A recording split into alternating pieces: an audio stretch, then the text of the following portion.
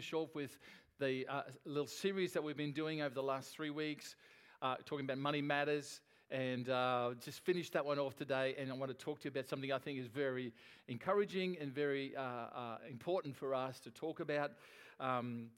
2 weeks ago, I mentioned how the prices of lettuce was quite dear. Remember, $12? I don't know if you bought, probably not many people have bought at that price.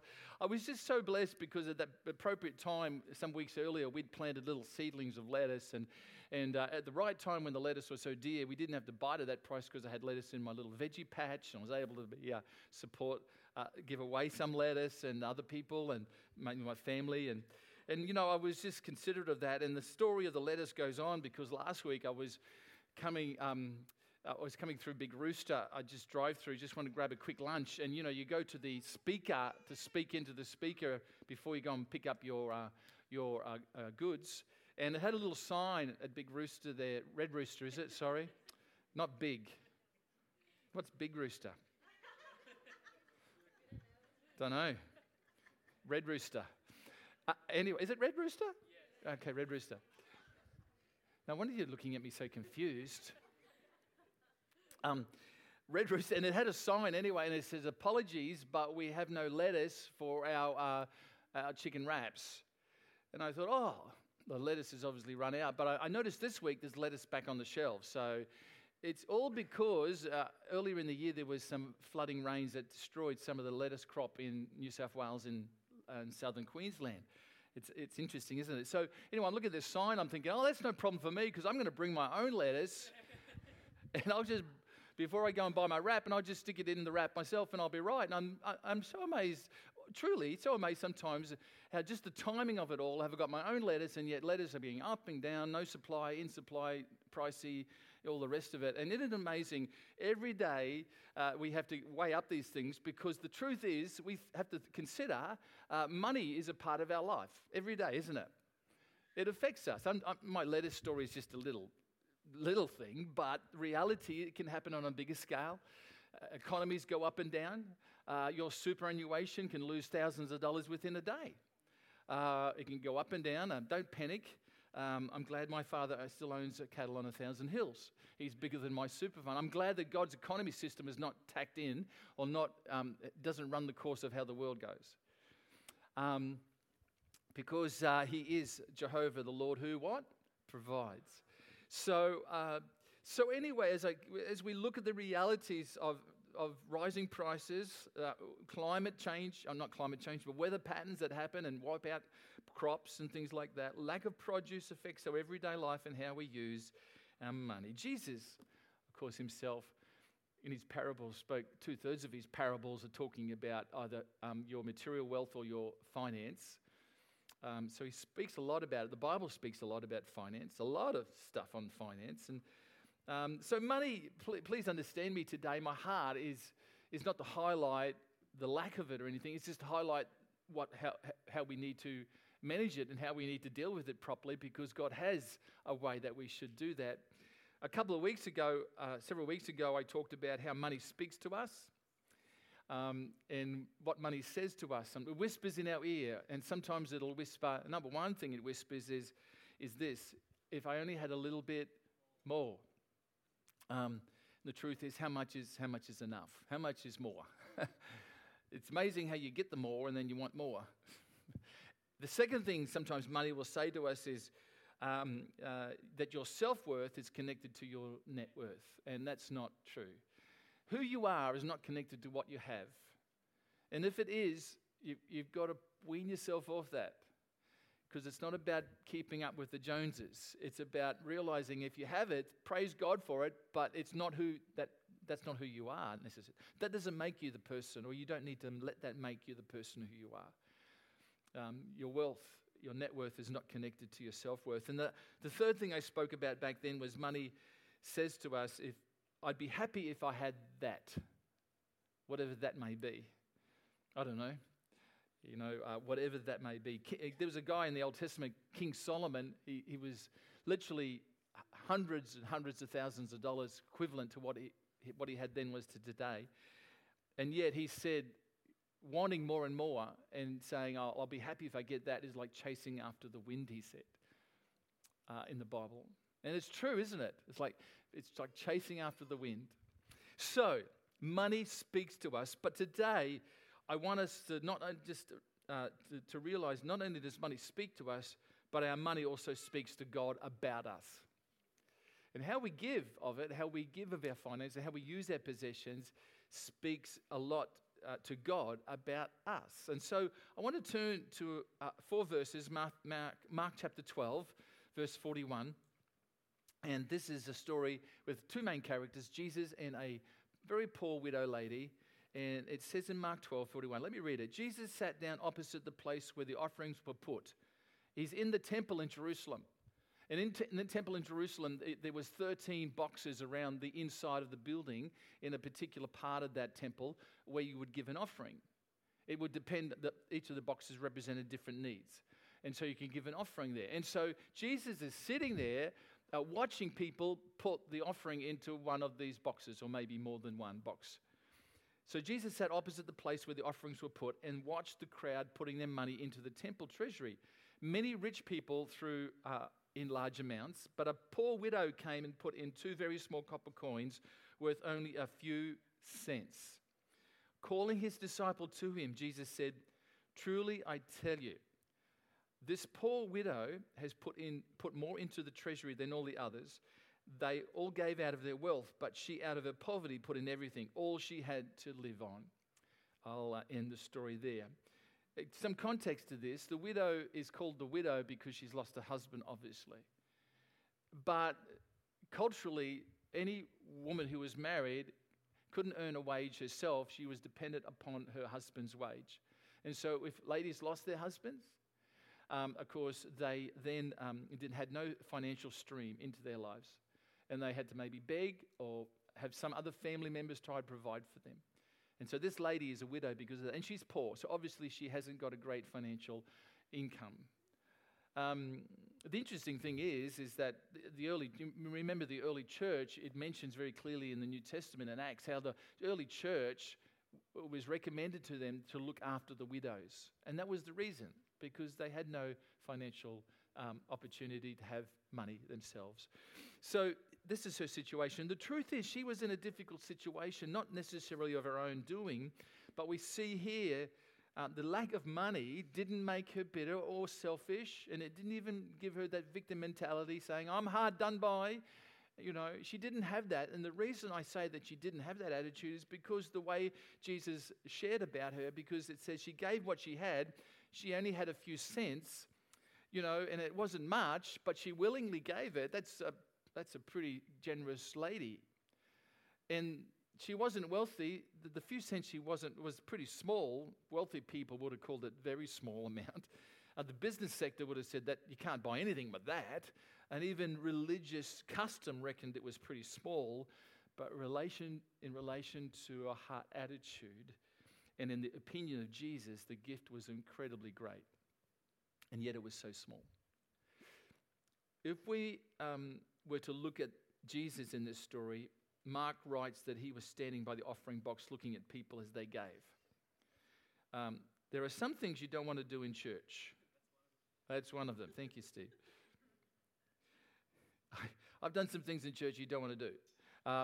Sincere mistakes, but say the wrong words. I was just talking, I must admit, I was just reminded this morning, again, I was in church, and we were actually doing a wedding, and I'm sure Greg and Cora aren't here now, so we can mention this one. But they'll tell you about it. But I just had completed 3 funerals. It was early in the year. The third funeral was a little 6-month-old child, and so they kind of bang, bang, bang, and I was now doing a wedding, and so I get up, and the first thing I say is, welcome. This is their wedding, Greg and Cora's wedding. I said, welcome to this funeral. Never picked up on it. Never thought I'd said it. It was only afterwards a friend of mine came to me and said, did you realize you said funeral? And so I made up a story. Oh, well, die to self, getting married. Yeah, it fits. You never call a wedding a funeral. That's something you shouldn't do in church. I remember I went to a church once and I sat down in a church, not this church, another church, and I sat down waiting for the service. And as I sat there, a gentleman walked up to me and said, "Would you please hop out of my seat?" I went, "Oh, is this seat something?" I didn't think to say this, but I'm thinking, oh, maybe this seat is particularly for him because he's got some ailment. And I realized he was healthy, and I thought, oh, far out. And there's plenty of other seats. Ultimately, after what seemed like eternity, I'd kind of worked it out in my brain. You don't need a little disagreement before church. Just hop out of the seat and let him have it. So I hopped out and hopped in another seat. And I was just thinking, what would that be like if I walked into church and I said to someone, "Out of my seat. I just want you to know, this seat where I sit," and Pastor Malcolm sits, "you can come and sit there. It's okay." I just think that you'd never do that in church. Would you do that in church? Because I hope we haven't got seats that we particularly think, well, that's mine. Now, I know we all sit in similar areas. It's fine. You can sit there all the time. But if someone's sitting... So there's some things you don't want to do in church. Have you got that? Jesus is doing one of the things you shouldn't do in church because he's standing near the offering box. Just imagine if Jesus was standing there this morning. I mean, if he was standing, that'd be pretty good, wouldn't it? But if I said, "Pastor Mal, just go back to the offering box after church. I just want you to write down what everybody's putting into the box. Just note what the EFTPOS machine says. We'll send an email and say, you could double that."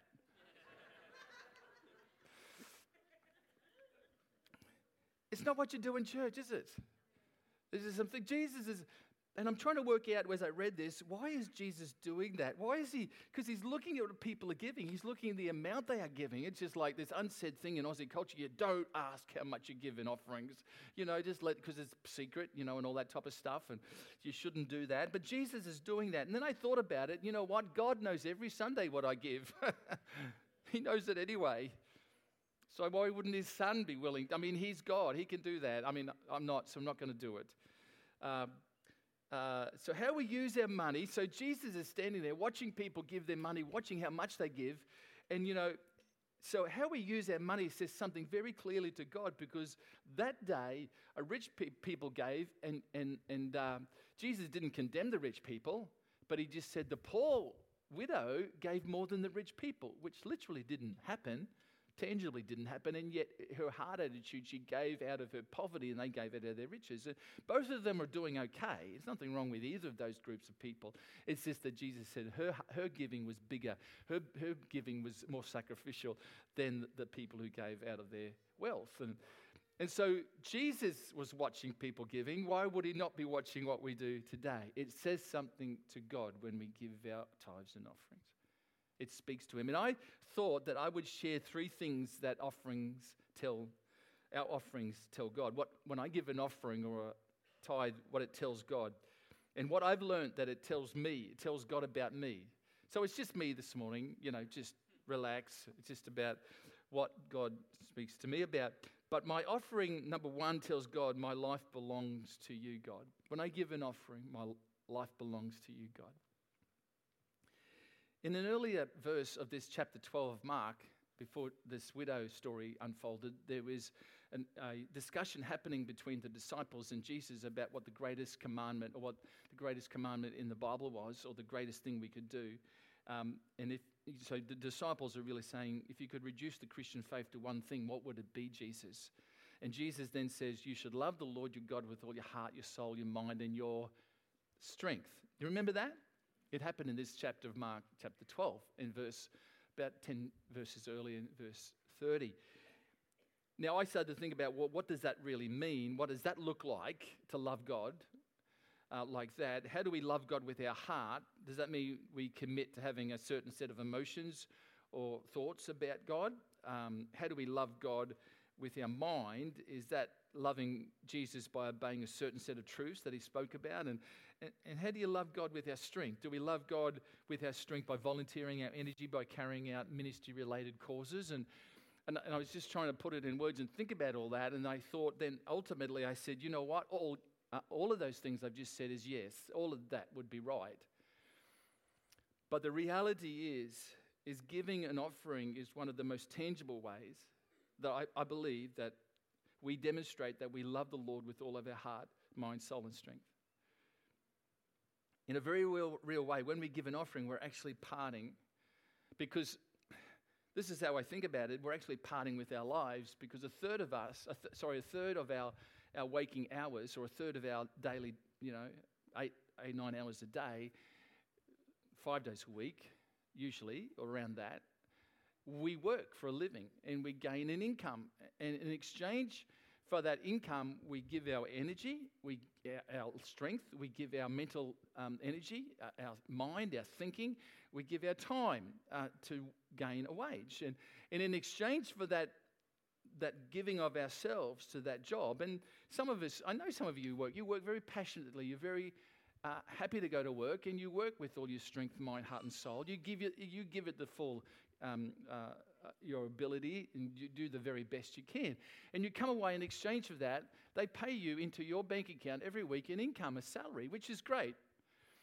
And I know that sometimes we don't necessarily work to get money, but we work, and we're glad that we do. So money that we earn is given in exchange for our investment of time, our labor, and our energy. And so what we do is we sell our time, our intellectual ability, our mind, and our strength in exchange for that money. Our money becomes a tangible representation of the best of our heart, soul, mind, and strength. Can you see then how it follows that it's difficult to say to the Lord, I give you my life, but never yield our finance over to the Lord? And what Jesus said about the poor widow, he said she put in everything, all that she had to live on. She put in all. The widow is either disillusional or foolish for giving all that she had. Or, may I suggest, she just had an incredible love for Jesus Christ and just wanted to tangibly represent that love by the giving of her all and an offering. I think it's the second one. There was a lady a couple chapters after that is another lady who gave her all. She came into a room where Jesus and the disciples and Simon, who was a leper, had been, and they're reclining. They weren't sitting at tables, they were reclining at a table, and they're talking, having food, and she comes in with this alabaster jar. It's got expensive perfume. It was so expensive, literally the Bible says in Mark 14, that it could have been sold and would have been worth a year's wage. That's a fair bit of money. You think about a year's wage in one beautiful bottle of expensive perfume. And so she breaks that. It was obviously hers. She broke the jar and she poured it on Jesus' head. Must have broke some seal or something. And some of the disciples got really, really indignant and said, how wasteful is that? Because that money could have been used. We could have sold that and been given it to the poor. Now, there's nothing wrong with the disciples' suggestion. It's just that Jesus says, hey, just wait a second. The poor you'll have with you always. Me you'll not have. What she's done is a good thing. You won't have me always with you. She's anointed me, talking about his death and burial and resurrection. She's anointed me with burial beforehand. So obviously, we have two women. One is very poor and gave her all, and yet one was reasonably had some money because had an alabaster jar, because you've got to understand culturally women weren't allowed to earn a wage, so the only way they could have investments is through perfumes and jewelry and things like that. And this is what this lady gave. It was probably her nest egg for her future, and yet she gave that. So my point would be this, in all of this, it wasn't the amount they gave. The one that gave little and yet all, and the one who gave much and yet all, it's not the amount, it's the heart of worship, in the sense that I'll give all, not just part of me, but I'll give my all, and it's represented. I want to give all to you, Lord. It's represented in my tangible gift and offering to you, Lord Jesus. And so I just see that continually through in the Bible, that our knowing who owns us and who we belong to and giving of our all is represented sometimes and reflected in that offering, because sometimes the very thing that can be very close to our heart can be our possessions and finance. And the truth is, where your treasure is, your heart is also. And I want my treasure not to be on the treasure of the things of this earth, but on the treasures that are eternal and kingdom minded, and in making sure that my earthly treasure serves my heavenly treasures, so to speak, and not the other way around. So I want us to see an offering today is not a rule for which we become Christians or are saved. That's not the case. An offering is a recognition of life's most basic reality. When I bring the offering to God, it's an outward sign of an inner commitment. It's a material surrender which is prompted by spiritual surrender that my life belongs to God. Every time I give an offering to God, I'm making a statement to God. My heart, my mind, my soul, my strength belongs to you. Here is an outward material expression of an inner spiritual commitment. An offering says something to God.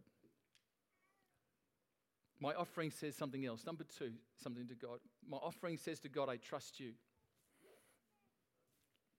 Because Jesus says about this woman, he says, the rich all gave out of their wealth, but she gave out of her poverty. When you give and it's all you have to give, to have the attitude you'd think this lady, if she gave it all, her 2 cents wasn't much compared to what the world thought it was, but it was much compared to what she had. You'd have to think that she was saying, the truth is, I trust you, God, for my future. I trust you for my future. I'm giving my all, but I'm trusting you to be my Jehovah Jireh, the Lord who provides for my future. And when we give, it says to God that we're trusting him. Especially if it's a bit more than we expected to give or thought we should give. Every year at this time as a church, we have our first fruits. I mentioned it before. We have a first fruits offering.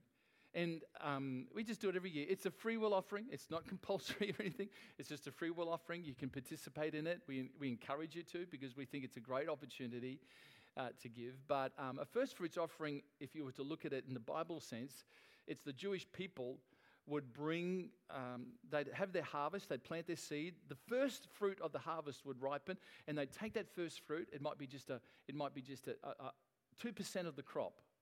They take it and they bring it into the temple and present it to God. And they give it to God. And then it's used for the purpose of all, for good.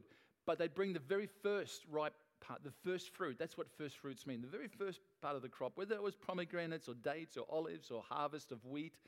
And what they were saying to God, as you'll see, they were saying, if I bring my first fruit, God, we're believing that you're actually going to provide the rest of the harvest so that we can then literally provide for us for the rest of the year.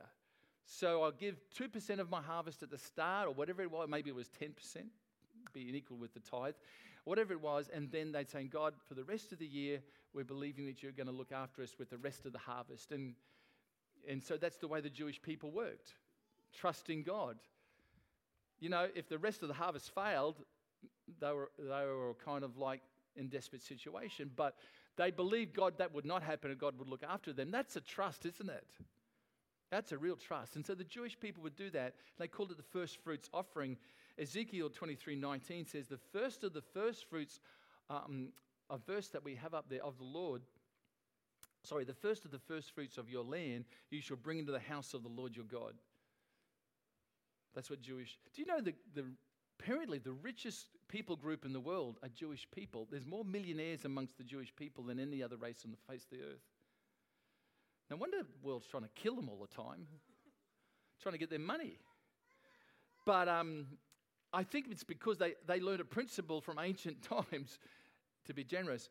There's another verse, Proverbs 3:7-12. It says, do not be wise in your own eyes. Fear the Lord, depart from evil. It will be health to your flesh and strength to your bones. Honor the Lord with your possessions and with the first fruit of all your increase. So your barns will be filled with plenty and your vats will overflow with new wine. Brilliant. I like that. So we see the first fruits set a standard for the rest of the year. And so giving a part of my first fruits, I'm trusting God that He'll be my provision for the rest of the year. And I've done this year after year. And many of you have done it year after year. And at this time of year, when I give of first fruits, I start to think about what I'll give. And because the suggestion has always been give a full wage, a week's wage, and then for the next 51 weeks of the year, believing God will be provision for you. It's not that you don't continue the tithe, but just trusting Him. And I come to this moment and I start to think about, well, how much should I give this year? And you say, well, don't you just give the same amount? Well, you know, I've got a little thing in my heart that just says, well, just try and up it every year a little bit. And you know, I hear this voice that says, if you give that amount, you know, that's money for your future. How are you going to cope with your future? And that's where and then I hear this other little voice, trust me, and I'm thinking, far out. And it becomes this internal wrestle with how much I should give. And fear wants to, when I look at the amount, fear grips me. But when I look at the character of God, and the character of God is faithfulness, and He's a provider for me. And when I look at His character, fear shrinks into the background and I'm able to give. But if I continually am swamped by the fear of how much I give, I can get very concerned. And do you know what I'm saying? And so it's a trust walk, isn't it? How are you going to provide for me? God, if I give that amount, how are you going to provide for me? Because I know my income. I'm thankful for my income, but I know that's a certain amount. Where's the rest going to come if that's over and above my income? And I want to tell you, it's amazing how God can provide for you. It'll come from left field, from whatever direction. It'll come. It's like planting lettuce in the right season when lettuce prices go up and there's a short supply. God provides. And I know that's such a little example, but it's a real one. You know what? I didn't have to pay $12 for my lettuce, so free. And I actually provided for other people. That was good. And if you want your wrap with lettuce, come and see me. If you get nothing, remember nothing else. That's what you need to remember of this sermon. Fear tries to squeeze you into an element of distrust about God. I want to tell you, He can trust Him. And when we give of our tithes and offerings, what it's saying to God is that we trust Him. Here's the third thing, we'll finish with this. Our offering tells God that you can trust me. Our offering tells God that you can trust me. So the first one was that we can trust Him, but we're telling God that, God, you can trust me. There's a verse in the Bible, Luke chapter 16, 10 to 11. It says, whoever can be trusted with little can also be trusted with much. Whoever is dishonest with little will also be dishonest with much. So if you have not been trustworthy in handling worldly wealth, who will trust you with true riches? That's one of those verses you kind of read over and say, I won't think about that one too much. I'll just keep on reading. But did you notice the widow woman gave very little, just 2 cents? But the truth is, we would have thought of this woman, whether she had given little or a lot compared to the worldly view, I think she would have given the lot anyway because of her heart attitude. And apparently, these are Jesus' words in Luke 16. If you can be trusted with little, you'll be trusted with much. Apparently, according to Jesus, how you and I use our material resources is an actual testing ground that reveals to God how trustworthy we are. So Jesus makes a pretty profound point here, doesn't he? How are we going to use our finances? God watches. God watches. He stands at the offering box. If you didn't know, Jesus, the Holy Spirit, standing at the offering box back there and the FPOS machine. And when you're on your computer about to give through online, He's watching how much you give. Why is He watching? Do you think He's going to hit you over the head if you don't give it up? No, He's very gracious, very understanding. But He just knows that He longs for your complete commitment and response to Him. And it's often reflected not just in our prayer and our obedience, but also our giving. There's a pastor in America, Rick Warren. He's a Southern Baptist pastor of Saddleback Church in America. Actually, he's just retired, and you may remember him. He wrote a book called The Purpose-Driven Life. Purpose-Driven Life. And The Purpose-Driven Life was a book that we actually used it in our church for some time ago, and it was a great book. And I listened to a podcast of Pastor Rick Warren and literally heard him testify of this stuff I'm sharing with you. But the book sold nearly 100 million copies, 30 million in America and about nearly 70 million around the world. The book was translated into 127 countries. It went off the charts. It was the Guinness Book of Records writes about it and says it's one of the best-selling books in the world of all time. Okay, so it's done pretty good. Would you agree?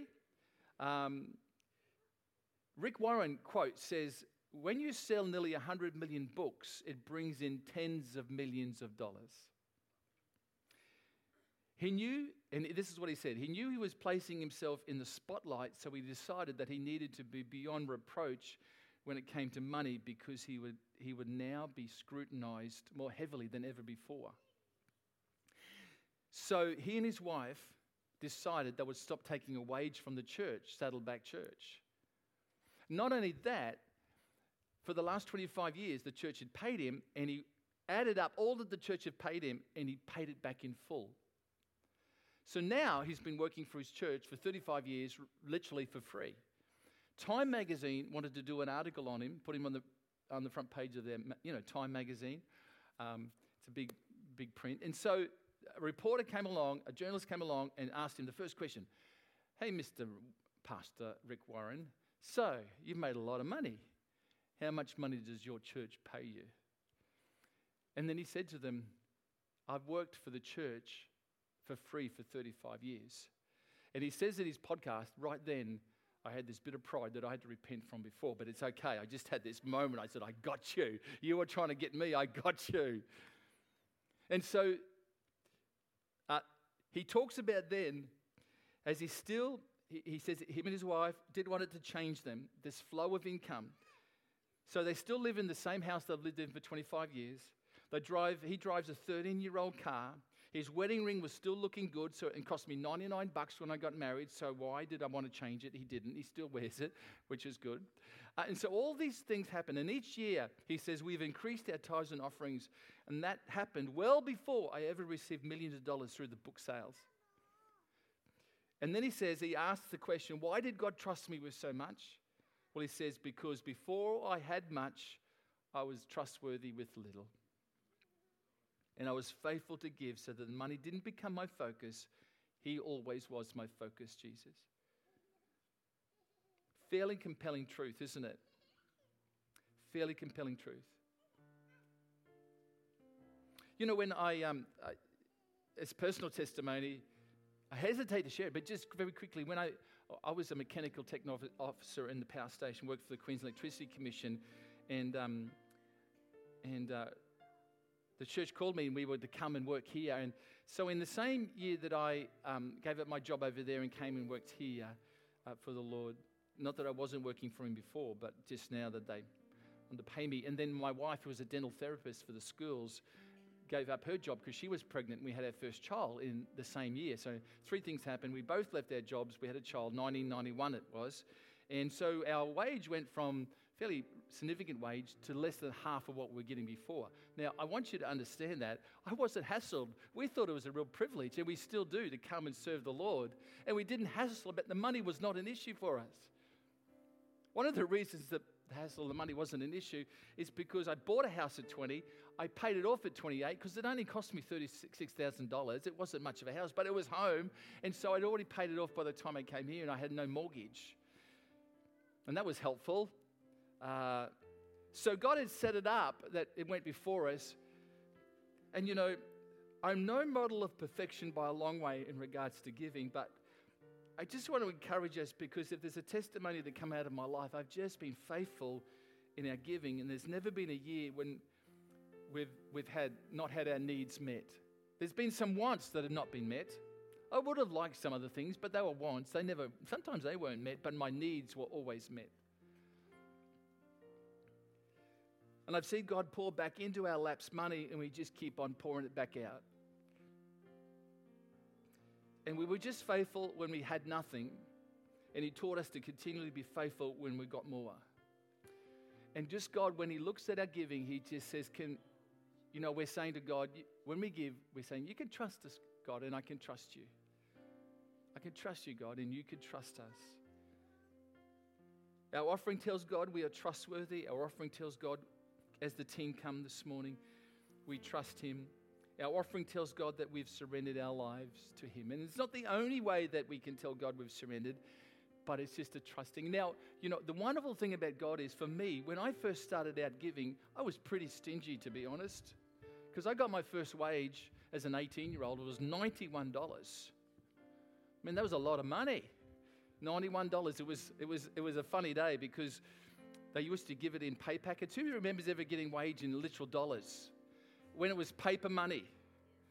And the first day, there was a whole bunch of apprentices, 90 apprentices there were throughout Queensland, working for the Queensland. And we all got this pay packet, and some ripped the top off and just ripped clean across all the notes. And the rest of it's just, ha, ha, ha. Thankfully, you could stick it back together and it'd still be legal tender, but it was funny. Anyway, we all thought we were millionaires, 91 bucks. And I was so thankful for that. And, to be honest, I probably didn't, my tithing was probably zero. And so there was a process of God teaching me how to be a giver, to stop my stinginess. And so now we get a few years down the track, and it's much easier for me. So I'm not trying to say you're going to be like this. I'm just saying, just present yourself to God. It's amazing how we can be your continual provider. And He can grow your faith step by step. God is so gracious. He grows us, doesn't He? Step by step, believing, trusting Him. Do you know Rick Warren gives 90% of his income to the things of God and only keeps 10% for himself? I haven't quite got to that stage yet. Because he can't dare to think that he would not put Jesus first in his life. Great testimony. You got to read. I think it's on YouTube somewhere, but I got it through a podcast. Can we just stand today as we just close this service? And we're just going for a moment, this beautiful song. This is a fairly new song, Kate, isn't it? Is this a new one today? Oh, okay. And it's very simple, but it declares something very profound of how good our God is. Thanks, team.